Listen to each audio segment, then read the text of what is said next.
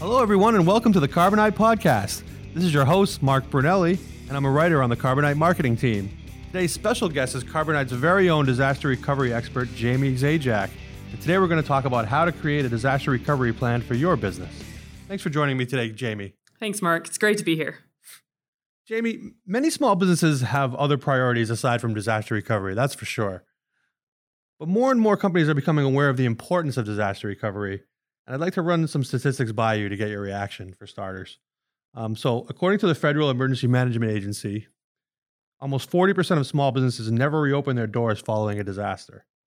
And more than 60% of IT pros surveyed by Carbonite believe that their organization would go out of business if they experienced a major data loss event without the right backup protection in place. Yet only 36% of small businesses have a detailed disaster recovery plan. In other words, an overwhelming majority of SMBs do not have a disaster recovery plan.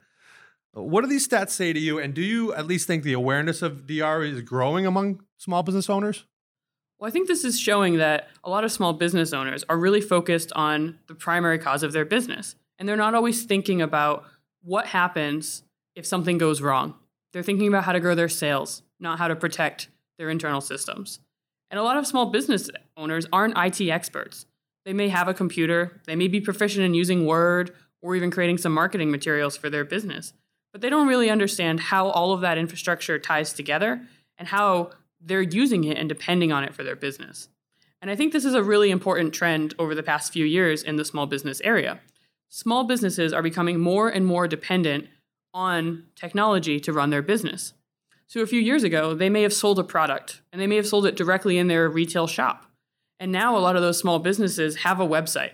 They have online reviews. They have an online email service or notification service to get in contact with their customers. Or they even have an e-commerce portal where customers can buy their product. So the landscape of small businesses has changed. And the dependency on technology has increased dramatically. But not all small businesses have gone and created a disaster recovery plan that's up to date with how they're currently doing business. So they're using a lot of different services, but they haven't necessarily thought about what happens if I can't reach that service? What happens if I can't get to my website? Or what happens if there's no power in my office? And I think that's a big change and an undertaking that small businesses need to understand. And they need some help and some advice on how to properly create those plans so that their businesses can still run effectively, even in imperfect scenarios. That's great. Well, hopefully we can help them get started on that today. Let's for starters, what are some of the most common types of disasters that affect small and mid-sized businesses? So there's a lot of different types. Specifically around data disasters, ransomware has been a really big catastrophe that's impacting small businesses. So ransomware, for those of you who don't know, is a virus or a malware that gets onto your computer, and a lot of times it will go and attack all the files on your computer, encrypting them or making them inaccessible. So think about a presentation that you're working on or some important financial documents on your computer. Well, now think about navigating to that folder and not being able to open any of those files. That's a really bad day for a small business owner. Yep. And so it's important that a small business owner have protection in place to prevent against that ransomware. There's also human error. A lot of people don't understand that because they have files saved on a computer, that doesn't mean someone can't delete them, maliciously or accidentally. And now all those important financials and important documents that you have and contracts that you have in place aren't accessible to you anymore. So you need to understand that that's a data disaster based on human error. And then there's even things like weather. Weather impacts a lot of small businesses, especially depending on the geography. So I grew up in Florida, so I'm fully aware of what hurricanes can do to small businesses. And you're also a meteorologist, right? I am. So I understand that small businesses can have a hurricane come over and their business can be gone. In New England, we deal with ice dams. We deal with flooding because of ice and in the springtime, in the winter. A lot of flooding been happening in the Midwest recently. These are all things that you don't necessarily plan for as a small business owner, but you need to understand how they're going to impact your business. Absolutely. So if I'm a small business, what are the first couple of steps towards creating a comprehensive disaster recovery plan? So the first thing that I always say is define how you're using different systems in your business. So think about how you're doing your billing. Think about how you're doing your customer communication. Think about how you're processing transactions on your website or in your storefront. Once you define how you're using different services, then the second step is to prioritize the importance of those. So when you have an outage, let's say you lose power in your business, you want to have a clear priority for which systems are most important to get back online. Maybe for a dentist office or a medical office, it's getting critical medical equipment back up and running.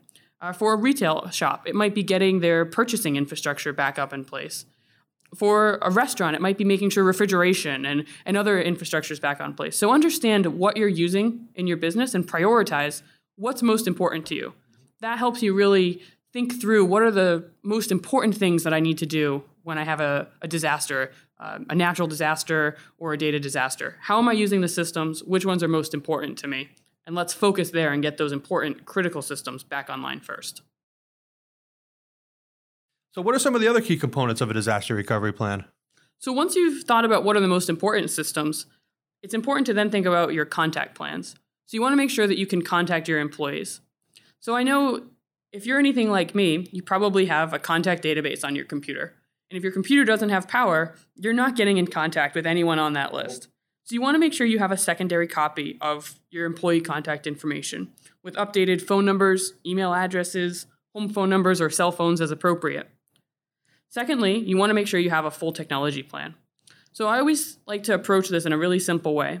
What would happen at your business if the power went out? When you look at the power going out, you can quickly understand all the systems that are dependent on the power going out. So now you understand, well, my computer will keep running for a few hours, but even that battery will die in a few hours. My cell phones, my emergency cell phones, will become uncharged after a period of time.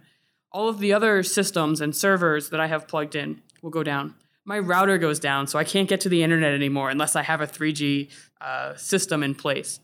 So I always like to look at what happens if the power goes down and what systems are dependent on that, because that's usually the situation you're going to find yourself in when you're in a total disaster. And the third thing that I always recommend is a customer notification plan. So a lot of people have common relationships with their customers. They may be dependent on certain deliverables where they've promised customers deliveries on certain dates of physical goods or of contracts or services. So you want to make sure that you have a plan in place for how you're going to contact your customers and let them know that you're experiencing downtime. Now, this might not be an action that you take if you're only going to be down for a couple of hours, but if it's going to be an extended period of time, be proactive with your customers. Let them know what's going on. Let them know when you'll be able to provide them service and give them the opportunity to make sure that their requirements and their needs are still being met even while you're experiencing downtime. That's a great advice. So maintain that transparency with your customers. Keep the lines of communication open as best you can. Definitely. Great. So what about the backup and recovery aspect of disaster recovery? What should SMBs creating a disaster recovery plan look for in a backup provider? So I think there's 4 things that are really important here to look for in a backup provider.